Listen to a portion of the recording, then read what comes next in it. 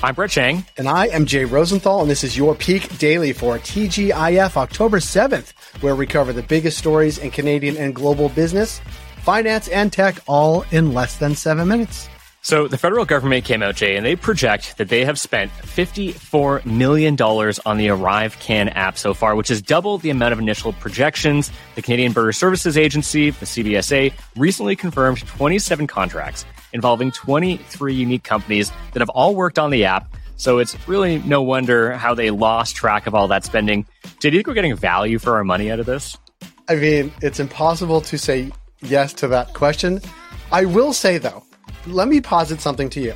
Sure. If there was like a pre-clearance thing that allowed you to cross the border faster by uploading like important information, people would be jazzed about that. I think it was like the amount of money being spent, the fact that it asked for your vaccine passport, like all those things wrapped on it, probably gave it a really bad rap and probably doomed it at the beginning. But I am in favor of a pre-clearance mechanism that costs a little bit less than this. What about you?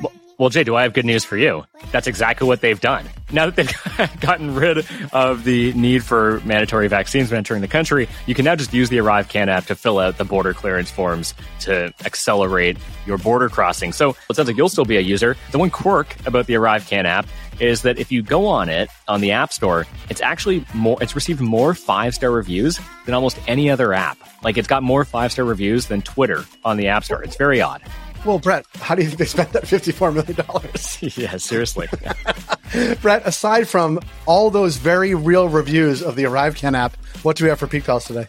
For our first story, protecting you from robot dogs. For our second story, are you considering moving to Alberta? And for our last story, an investigation into Canadian grocery chains. For our first story, do you get really scared watching videos of scarily agile robot dogs? Of course you do. In that case, you'll be happy to know that the people who make them have promised that they will never, ever hurt you. I'm sure that'll work, Brett. It absolutely has to work.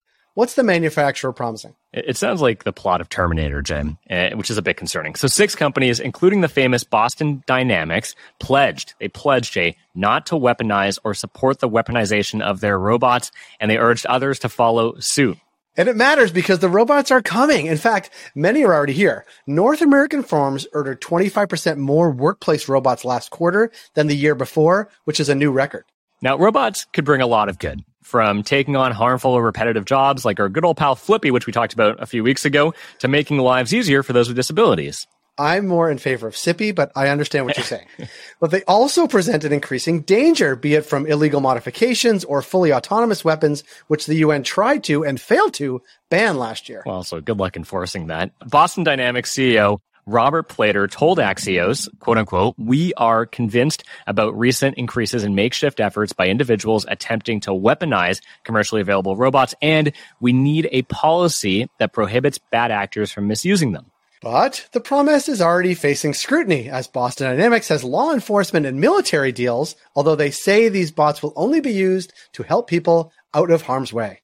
Yeah, that's a good spin on it. The bottom line is that this pledge is a good industry-led effort, but more safeguards and even new laws need to be enacted to protect us in the face of these cold-blooded, potentially killer robots.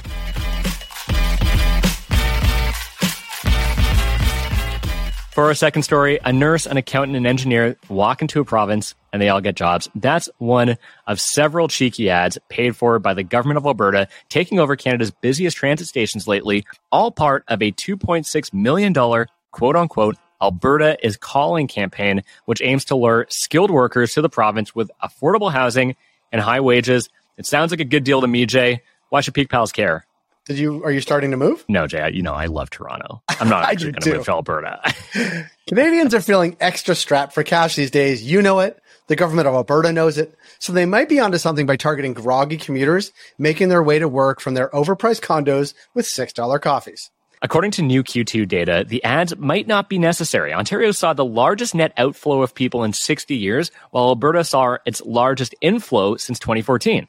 Speaking to the Peak, outgoing Premier Jason Kenney laid out the case for Alberta.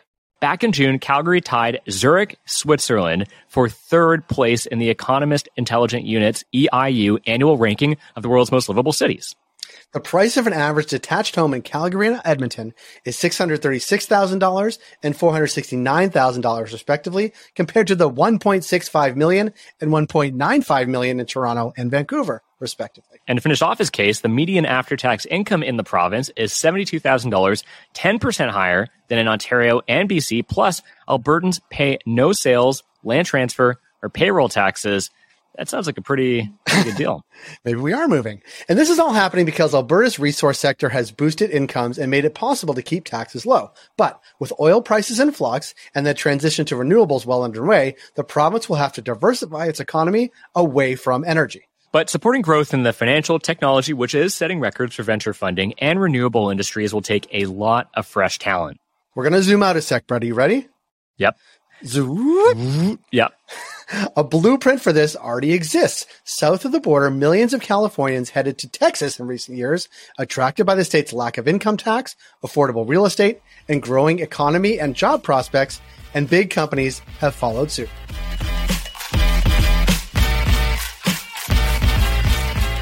For our last story, the feds are going to take a long, hard look at Canada's biggest grocers to see if they've been stocking lies and deception alongside meats and produce in their stores.